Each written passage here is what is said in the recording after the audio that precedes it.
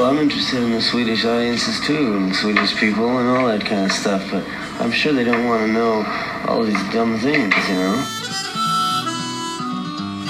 I believe that they know. They know. Don't you know the Swedish people? I mean, they don't have to be told. They don't have to be explained to. Välkomna till Vi snackar Dylan, den svenska Dylan-podden, och jag är värd Magnus Ringborg som ska guida er i ännu ett avsnitt. Idag ska vi träffa Andreas Johansson. Välkommen Andy. Tack så jättemycket. Okej. Och vad ska vi syssla med idag? Vi ska prata om I shall be released. Okej, låt höra. They say everything can be replaced. They say every distance is not near. So I remember every face of every man who put me here. I see my light come shining from the west down to the east. Any day now, I shall be released. Ja, Andy, vi ska se vad du kommer att bli befriad från idag. Men innan vi går in på det, så vad är ditt förhållande till Dylan? Ja, först måste jag ju berömma ditt sätt att läsa refrängen där kontra mitt sätt att läsa versen. Du hade en mer I see my light come shine. Jag får jobba på den, tror jag. Ja. Jag är inspirerad av Dylan, vet jag. Han grötar till rösten ibland rätt bra alltså. Ja, jag har fastnat i puberteten kanske. Mitt förhållande, alltså Dylan har ju alltid funnits med. Jag är ju inte ett rabiat fan på samma sätt som många du har intervjuat här. Jag älskar Dylan och hans musik. Men jag tror det är framförallt det via The Band som har kommit närmare Dylan. Okej, då passar det rätt bra med I shall be released idag, men vi kommer till det sen, ja. The Band, sa du. Ja, där har val av låten lite. Alltså Dylan, som alla känner till som lyssnar på det här, så var ju The Band backup-band för Dylan på 60-talet, mitten av 60-talet, och sen även en andra runda på 70-talet, tror jag. Och de skrev mycket tillsammans i Woodstock, och nej, det är mycket de grejerna de gjorde ihop där som Dylan har spelat in själv, och The Band på sina grejer som jag gillar, alltså uppskattar mest av Dylans musik faktiskt. Okej. Du erkände att du inte var en sån där riktigt hardcore Bobcat, utan är inte du mera Nirvana-gubbe? Jo, jag är nog mer Nirvana-gubbe. Alltså jag tycker om Bob Dylan jättemycket. Jag menar bara, alltså jämför med många av gästerna som är hardcore, så är jag inte på riktigt samma nivå. Men jag är på samma nivå med Nirvana, ja, precis. Där är jag väldigt nördig och började när jag var 12 år och har aldrig riktigt slutat, tror jag. Finns det någon connection mellan Nirvana och Dylan överhuvudtaget? Alltså inte mycket, tror jag, på ett sätt. Alltså en koppling är ju att Kurt Cobain, precis som Bob Dylan, blev liksom utsett till en voice of a generation och fick på det sättet mycket ansvar lagt på sina axlar i ung ålder på något sätt, vilket är väldigt svårt att hantera naturligtvis. Jag tror att Bob Dylan hanterade det mycket bättre än vad Kurt Cobain gjorde. Men musikaliskt, jag vet att han var inte jätteinfluens för dem, tror jag. Alltså han fanns väl med i bakgrunden så, liksom, med stor respekt och sådär, men han har inte angetts som en av deras största influenser. Nej. Du är ju musiker också, Andy, och spelar trumma i Nervous Nelly. Och var det bara Nirvana där, eller fanns det något inslag av Dylan i er repertoar? Ja, gud ja. Alltså absolut. Vi släppte 4 skivor och varierade ganska mycket i stil från skiva till skiva. Första skivan, Don't Think Feel, var väldigt gitarr-indie-rock-influerad band som Nirvana och Sonic Youth och så vidare. Och sen andra skivan som heter Ego and the Id, då fanns det absolut Dylan och kanske framförallt The Band-inslag i musiken. Så där kan man gå in och lyssna om man vill på Spotify. Skulle du nämna någon låt som ligger åt det där hållet? Oj. Då kan man lyssna på Tangled to Unwind, Gold Mine eller In a Month or Two kanske. Den är lite mer Beach Boys-aktig men kanske uppskattas också. Okej, det finns flera influenser. Så nu pluggade jag på 10-15 år gamla album. Det är roligt. Det är klart man ska plugga, det är det man ska göra i podden. Men kan du säga igen, vad hette det här albumet? Det heter Ego and the Id. Det är ett uttryck som du känner igen, va? Nej, Eager, vadå? Ego and the Id, alltså det är ju Freud. Ego and the Id från Freud. Jaget och det. Så djupa var vi alltså. Okej, ja, men det låter spännande. Okej, men ska vi släppa det och gå över till Dylan här. Du är ju också berömd som klippare till denna podd, Anders. Ja. Jag visste inte om du skulle avslöja det, men okej, vi kör på det. Så hur har det påverkat din inställning till Dylans musik när du har lyssnat på de här poddarna och klippt dem till någon slags presenterbart skick? Ja, alltså dels har jag lärt mig väldigt mycket om honom och hans karriär naturligtvis genom alla experter som har deltagit. Och sen, ja, alltså, för varje år som går generellt i mitt liv så får jag nog större och större respekt för hans katalog. Jag har alltid vetat att han är en väldigt duktig textförfattare. Men jag tror det är framförallt så som jag i många år såg honom i första hand. Men vilken fantastisk låtskrivare och rent musikaliskt. Ja, jag visste att han var bra på det med naturligtvis. Men djupet och variationen han haft genom sin karriär har jag verkligen fått upp ögonen för. Ja, det är bra. Du, ska vi lyssna på, eller gå in på I Shall Be Released. Hur kom det sig? Du har redan nämnt att du var inne på The Band och så valde du den här låten. Vad var det? Ja, alltså jag tror den främsta anledningen till det och den kanske kändaste versionen av låten är ju en liveupptagning som gjordes i Scorseses fantastiska och konsertfilm The Last Waltz. They say everything can be replaced. They say the distance is not near.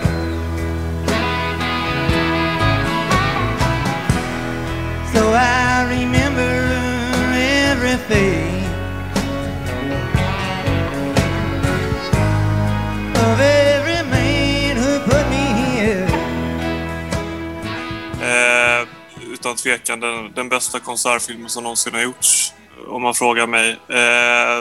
Hela den konserten avslutas ju med att Bob Dylan, The Band och en mängd gästartister. Jag kan ju nämna vilka som var med där. Ja, vi tar hela listan tror jag. Ja, det här är kanske inte alla kompmusiker med, men The Celebrities är med i alla fall. Alltså The Band, Dylan, Eric Clapton, Joni Mitchell, Dr. John, Van Morrison, Neil Young, Ronnie Wood, Ringo Starr, Neil Diamond med flera. Wow. Så det var ett riktigt all-star-gäng där. Och jag är väldigt svag också för det här lite We Are The World-upplägget. Alltså när det är kända personer i ett rum som sjunger samtidigt. Jag blir lite fnissigare, tror jag. Ja, för den här låten verkar ju dra till sig sånt. Alltså det, på något sätt när man kollar igenom YouTube så kommer det upp väldigt många inspelningar. Och just det där när det är typ galer och mycket celebrities på scen och så vidare. Då är det som att I Shall Be Released, den kommer. Ja, jag tror det också görs som en form av hyllning till The Last Waltz. Att den avslutar den här konserten. Det tror jag är den främsta anledningen till detta. Men hur jag kom in på låten, eller varför jag valde den, det är nog framförallt via live-versionen. Sen har ju Dylan gjort 2 egna tolkningar av den också, men den kändaste är ju förmodligen The Last Waltz och sen då naturligtvis på The Bands debut, Music from Big Pink. Ja. Ja, det var ju så jag mötte den från den skivan som, när kom den, 1971 eller vad kan det vara? Nej, 68 tror jag. 68 var det, ja, just det, med det här omslaget som Dylan hade målat med en skär elefant på och lite sån där naivistisk stil. Ja. Köpte du den då? Ja, visst, jag spelade sönder den. Det var ju då hade John Wesley Harding kommit och så kom Big Pink där då, så här. Ja. Men du är väl inte ett jättefan av The Band generellt? Nej, det kan jag inte säga. Jag är inte, nej, det är jag inte. Alltså, det är väl Richard Manuel som sjunger i den där falsettstämman, va, som han tar till då. Och det är ju väldigt, väldigt speciellt. Och, ja. They say everything can be replaced. Oj, det kommer jag klippa bort. Nej, fortsätt. Ja, men jag älskar Richard Manuels röst. Jag är väldigt svag för falsettsång av den typen. Så jag älskar hans röst. Men det är ju en smaksak. Men han kan ju sjunga till skillnad från Bob Dylan då. Vadå han kan sjunga? Ja, de sjunger på olika sätt. Okej, men du, ska vi gå igenom den här inspelningen nu då? Last Waltz, hur gör de den? Ja, alltså sitter inte jag på alla fakta, men en stor grej och vad som gjorde den väldigt vacker, det är att Scorsese filmade ju den i 35 mm, vilket inte hade gjorts tidigare, vad jag förstår. Så det är ju väldigt, väldigt vackert filmiskt material. Vanligtvis så använder man ju 16 mm kamera på den tiden vid sådana här tillfällen. Men det var ju tydligen ett väldigt projekt att få ihop det här, för de hade kameror på den, alltså väldigt fina kameror då, som aldrig hade testats tidigare att köra liksom 1 timme, 1,5, 2 timmar i rad utan att pausa. Så de blev ju överhettade och det var kaos och de försökte följa ett schema och ja, som jag förstår det var det ett hästjobb att få ihop det, men det blev ju väldigt, väldigt fint i slutändan. Så det är bilden som också bidrar väldigt mycket till det starka intrycket. Ja, men jag tror det, att det är så vackert. Man är liksom inte van vid att se konsertmaterial på det här med den här djupa filmiska bilden. En rolig anekdot där, Neil Young är med, och jag läste någonstans för ett tag sedan att en stor del av filmens budget gick åt till att retuschera bort kokain från hans näsa. För att Neil Youngs manager fick se filmen efter den var klar och sa till Scorsese eller någon av producenterna att nej, no way, vi släpper inte det här. Jag kommer inte låta liksom ett klipp med Neil Young komma ut när han ser ut så här. Och kollar på YouTube efter det, så ser du att käkarna rör sig på ett väldigt suspekt sätt och han är väldigt peppad och tydligen hade han då vitt pulver hängande i näsborrarna, så Scorsese och hans klippare fick gå in och frame för frame, alltså i varje bildruta, och retuschera bort det här vita pulvret. Och det hade gått snabbare med dagens teknik, men då var det väldigt omfattande jobb. Oj. Du, ska vi titta på texten också lite? I shall be released. Vad handlar låten om? Ja, alltså vid ett första intryck så tänker man ju att det handlar om någon form av fångenskap. Alltså det kan man ju ta väldigt bokstavligt på, naturligtvis, bara shall be released. Men det är många referenser i texten till jag tänker crying out that he was framed. Ja, just det. Den tredje versen, då låter det så här. Now yonder stands a man in his lonely crowd. A man who swears he's not to blame. All day long I hear him shouting so loud, just crying out that he was framed. Det låter ju som någon kille som är ungefär, ja, jag är oskyldig, det är någon som har källat på mig, det var inte mitt fel och sådär. Som om man vore i ett fängelse och alla säger samma sak. Ja, precis. Och sen så tänker jag på döden också på något sätt, när man, alltså det är väldigt vacker text och väldigt väldigt bildligt språk i den. Så jag ser också på något sätt att det är ett ljus som kommer och man ska bli liksom släppt ur det här fångenskapet som finns på jorden på något sätt och komma till paradiset. Alltså det finns någon sån andemening i det hela. Ja, så har jag hört den från början som en slags religiös, även om det inte pratas om någon gud, men just en befrielse från den jordiska jämmerdalen ungefär. Och så, som det finns i många hymner, många gospel, så säger jag ska bli befriad, jag ska komma till nästa rike. Den tonen var det som slog mig när jag alltid har hört den. Och så tvärtom mot dig då, så när jag ser texten, ja just det kanske handlar om fängelse och någonting lite mer sådär konkret. Så det är rätt intressant hur ens bild förändras beroende på hur man hör den från början. Ja, men absolut. Och man kan ju... hade ju en motorcykelolycka där på... var det 66, 67? Ja, 66, ja just det. Och den här låten skrevs ju 1967, så man kan ju också fundera om... för han blir ju ganska skärrad och tillbakadragen av den olyckan som jag förstår det. Och man kan också läsa in om han liksom beskriver det i den här texten på något sätt. Det är svårt att säga. Men... Ja, han var ju fångad i ett liv som han inte var helt nöjd med. Alltså, alla ville ha en massa saker och han blev jagad hårdare och hårdare. Och när du nämnde Kurt Cobain tidigare som inte klarade av sin uppböjelse, så kan man... Alltså det är ju en vanlig teori att Dylan blev räddad av den där olyckan så att han kunde dra sig undan och göra något nytt. Ja, men det är ju intressant. They say every man needs protection. They say that every man must fall. Yet I swear I see my reflection somewhere so high above this wall. Det är rätt stark text där, alltså att man är sårbar, man ramlar, men man ser sin bild där. Alltså det här är vad jag skulle kunna vara om jag reser mig eller om jag får stöd. Needs protection, va?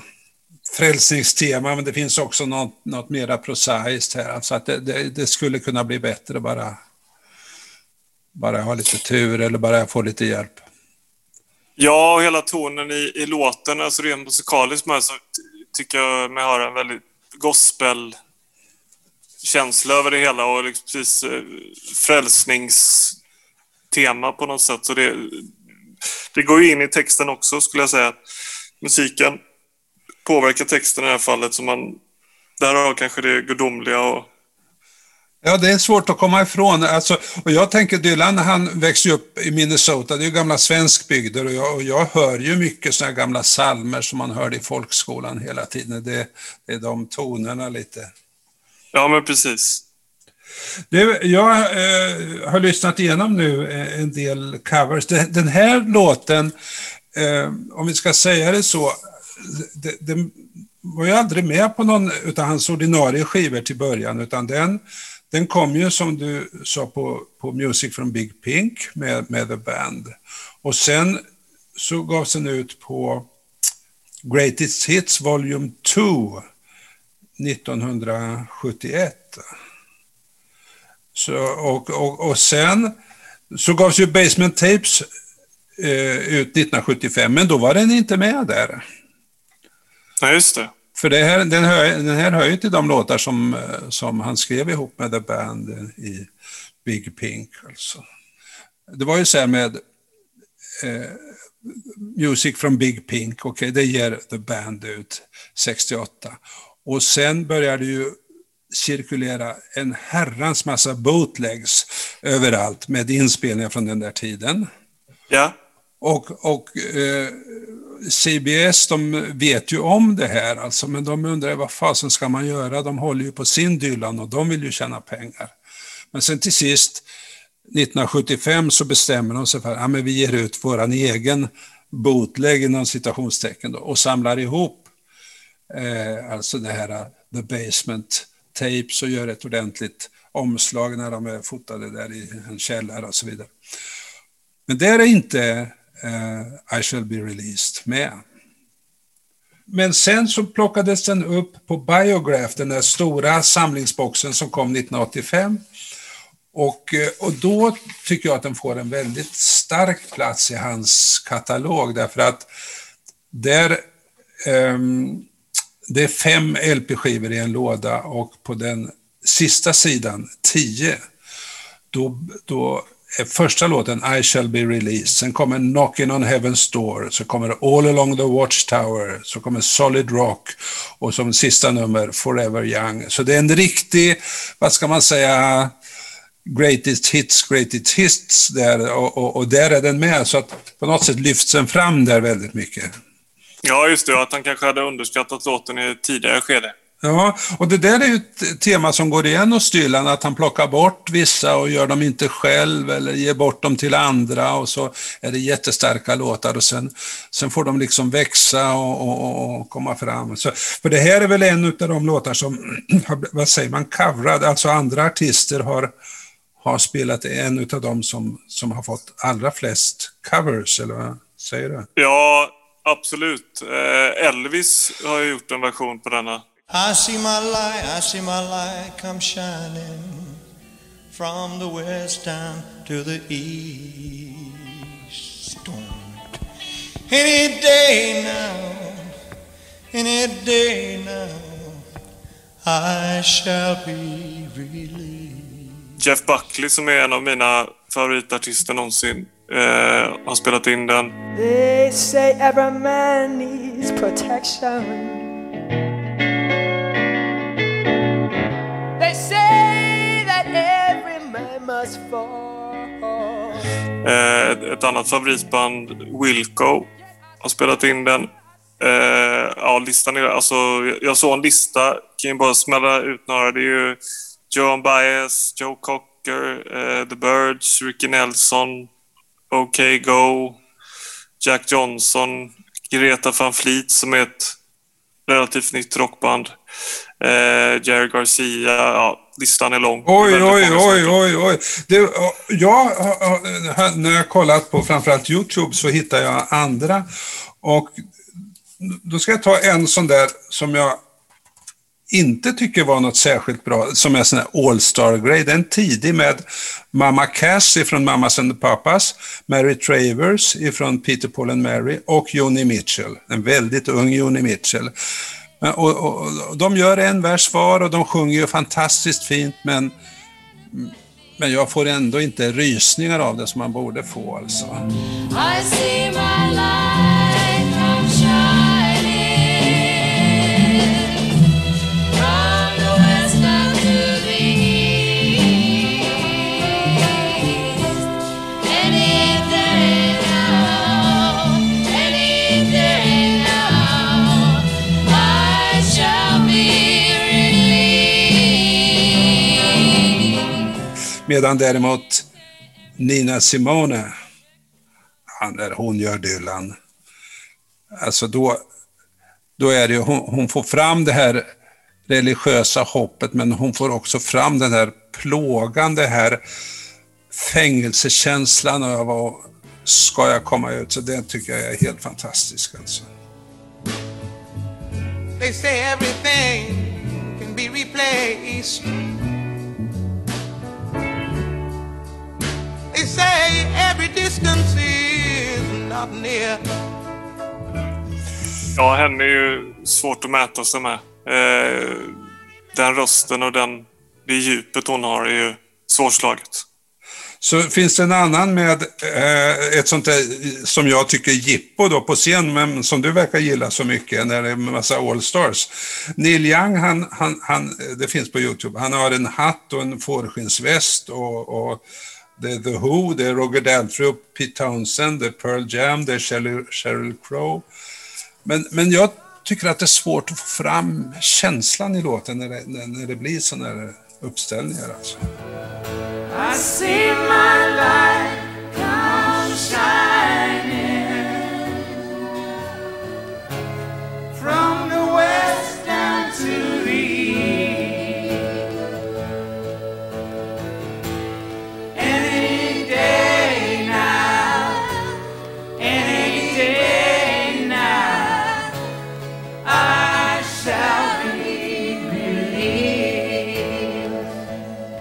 Jo, det kanske är det, men jag tror att, som sagt, vi nämnde lite tidigare, jag tror att man gör någon form av hyllning till Last Waltz och tolkningen av Shelby Release som är på slutet där.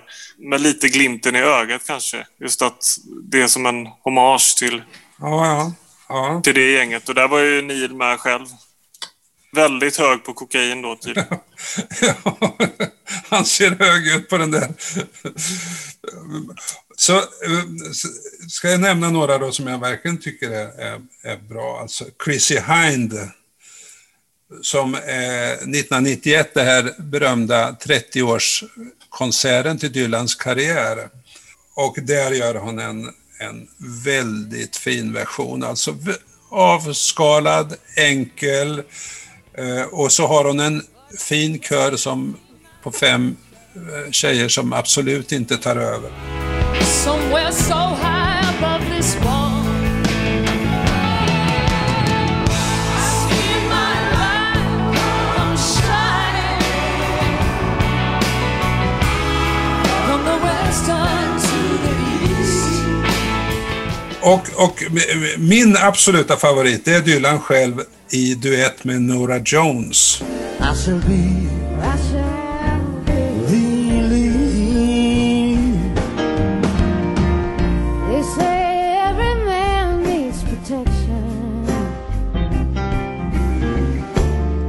They say every man must fall.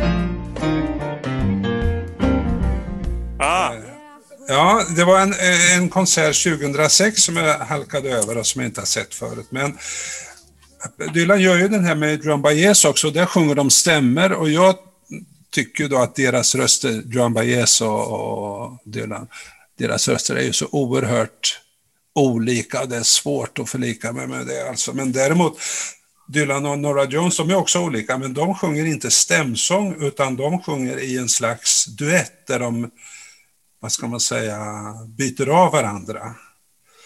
Och det är så fantastiskt därför att Dylan, han är lågmäld, han söker sig fram till någon slags inre stämning, och Norah, som ju ni lyssnare vet är dotter till Ravi Shankar,